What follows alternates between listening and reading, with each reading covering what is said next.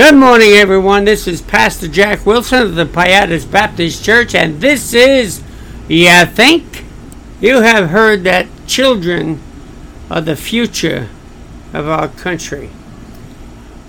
And that's true. Some children are the future to repair it, and some are the children of the future to destroy it. Now, how do we fix that problem? How do children grow up to be who they're supposed to be? They're very interesting. In my home, my children are conservatives. Why? Because they've heard the conservative viewpoint. They've seen both viewpoints, and they realize that that is the right viewpoint. But in a home where the people are liberals, they will become maybe liberals. That's not a good thing. So what's the Bible say about this? In Proverbs 22:16, and you've heard this over and over, train up a child in the way he should go, and when he is old, he will not depart from it. Let's speak about training children. The person who wrote this psalm had many children, yet only one was famous as to continuing the faith, and that one wore out in the end. Yes, Solomon collected wives and horses, raised children worse than him, yet it started with David raising children. Now let's take a look at this. There's a couple of ways to raise your children. Number one is instruction. Deuteronomy 6:6 says, "And these words which I command thee this day shall be in thine heart." 6:7 says, "And thou shalt teach them diligently unto thy children, and shalt talk of them when thou sittest in thine house, and when thou walkest in thy way, and when thou liest down, and when thou raisest up." How should you instruct your children? You should instruct them in the laws and the ways of the Lord. How often? Always. You ever sit at home and call your child over to teach them something about God? I do that. I do that all the time. Or if I see something on TV, I'll ask them, why do you think that's wrong or right? Or what's your opinion on that? Or what does God's Word say about that? See, if you don't do something like that, your children will never be thinkers. They'll watch these shows and they'll think bad is good and good is bad. When you're walking with your child, are you talking to them about the Lord? About how to serve? About how to act? This is a good thing. This is a wonderful thing. When it's time to lie down, do you whisper words of God into their ears so they can go to sleep with God on their mind? I bet not. In most cases. I bet David didn't do it. I think when he was with Bathsheba and was ignoring God completely, I think there was time when he felt so sinful he did not talk to his children, fearing it would make him more of a hypocrite.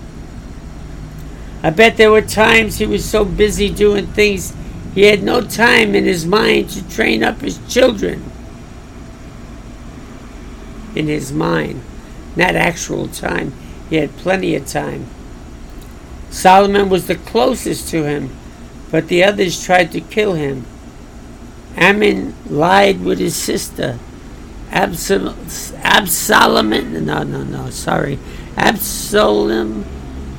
had Amnon killed and even tried to kill his father. And on and on.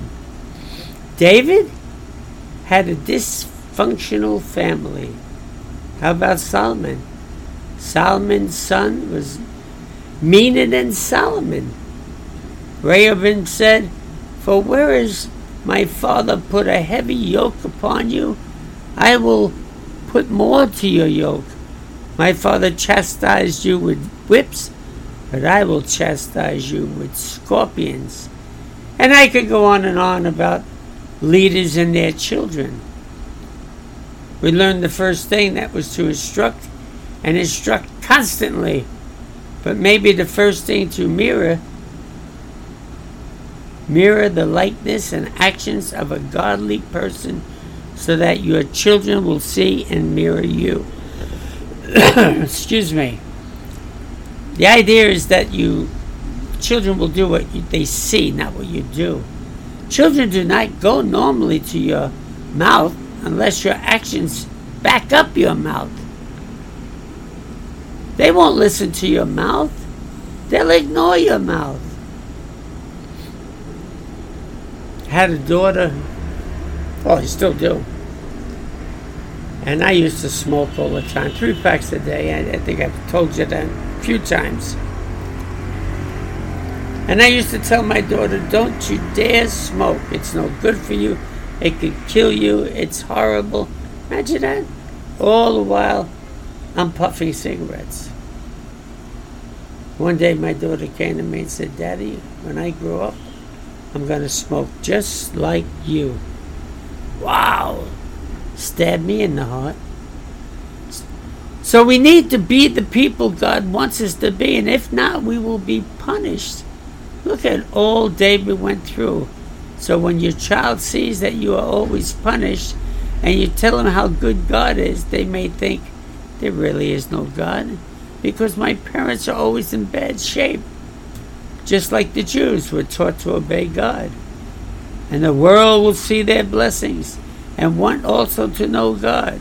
The way we serve God will also be the example to our children to see how we should behave and be blessed. The next thing we should do is speak well of Christians and our leaders. When you go home after church and you complain about the sermon, or complain about the pastor, or complain about another member, the children hear this and it tells them you are going to a place that is no good, and they will grow up to reject God and His church. Remember, children basically do what you do.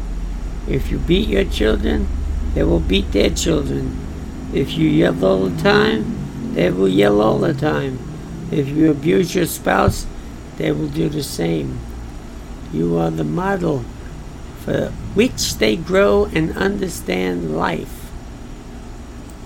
After marrying my wife, we had things that were not right, and I had to explain that these are things you grow up with, and you need to take a look at what they are, and if God really wants you to act like this. In your family, if your mom was the boss, you will look for a busy, bossy woman. If your father was weak, you will be weak. Look to God for your references. No longer let the things of your past guide your action, or your same actions will pass to your children. Take on the grace and mercy and love of God and train up your children, and in the end, they will not depart from it. How do you think children are born, or how they act when they're first born? You may, here's one. Your baby cries at night. There's no reason for it. They are fed, they are changed, they are comfortable. Everything points to the baby being fine. Do you, 1, go in and pick up that baby and start walking with them until he or she stops crying? Or 2, leave that baby to sit there and cry? Now you might say, oh, it's so cruel to leave the baby sit there and cry. But what you're saying, it's cruel for you. It's more cruel for you to let the baby sit up and cry than to stay awake and shake that baby, walk with that baby, whatever, to try to get it to stop. The truth of the matter is the baby is training you. When the baby wakes up, says, I want some action, Let's start crying. When I start crying, my parents come in, I get the action. Then when I'm tired, I go back to sleep again. Instead, if you let the baby cry, the baby will cry, say, this is not doing any good. I'm getting tired again. I'm going back to sleep. Boom. After a while, when the baby wakes up in the night, sees it's dark, it will still continue to go to sleep. That's how you train a child. You have a child, he's in a, or she's in a what do you call it, high chair. And you have a cup of milk in front of him. And all of a sudden, by accident, involuntary arm swing, the cup goes on the floor, milk all over the place. The mother grabs her hair, starts pulling on her hair, not the baby's hair, her own hair, and grabs a rag and starts wiping up the floor and looking all excited. And the baby says to himself, this is excitement. I can do this again. So next time you give the baby a cup of milk, bloop, and knock it on the floor. They want that action to be repeated. How do you fix that? The first time the baby accidentally knocks it on the floor, you grab the hand of the baby and you slap it. Now, you don't slap it to break the little bones in the hand. Matter of fact, you're not even slapping it to hurt it. You're slapping it to make them know that what happened was no good. Next time when the milk is there, the baby's very careful not to spill that milk. You don't believe me? Try it. It works. So then what happens? The baby's growing up, starts to walk. Now in my house, we had knickknacks all over the place. And I've seen people put away all their knickknacks and baby-proof closets and doors and toilet seats and everything. You know what we did? We world-proofed our baby. In other words, if the baby went to touch a knickknack, we tap its hand. Don't do that. That's no good. That's not yours. And as we did that, it took a couple of weeks, maybe a month, the baby was trained. The baby no longer touched things that did not belong to it. You don't believe it? Try it. It's a wonderful thing to be able to teach your child what's right and what's wrong.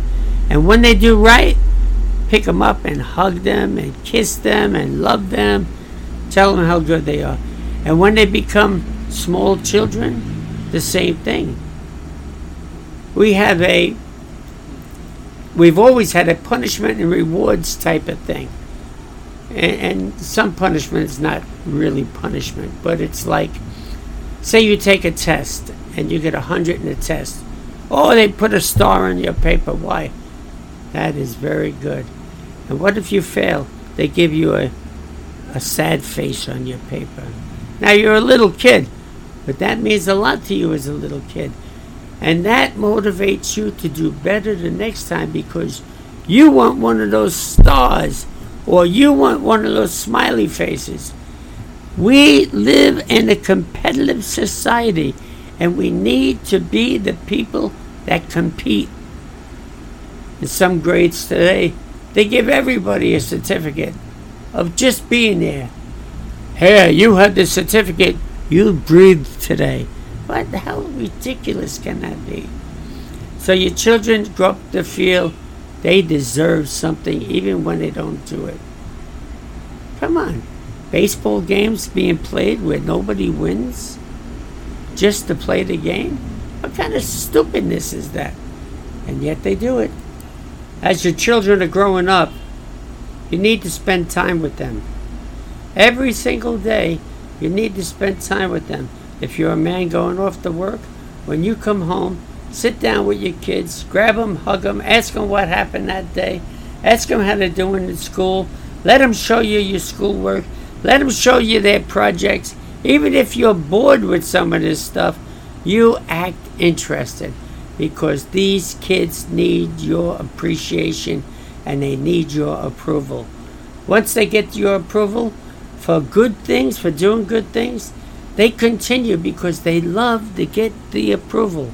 If you ignore them, they have no interest in all in what they're doing. None. Doesn't matter to you, it doesn't matter to them.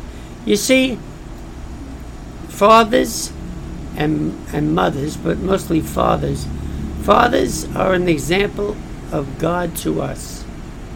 God to the adults. Imagine if God never paid attention to you. You'd turn out to be nothing. But God shows His love for us. He even died for us so that we may be followers of Him. And how do we do that? We emulate Him. We emulate His love, His desire, His grace.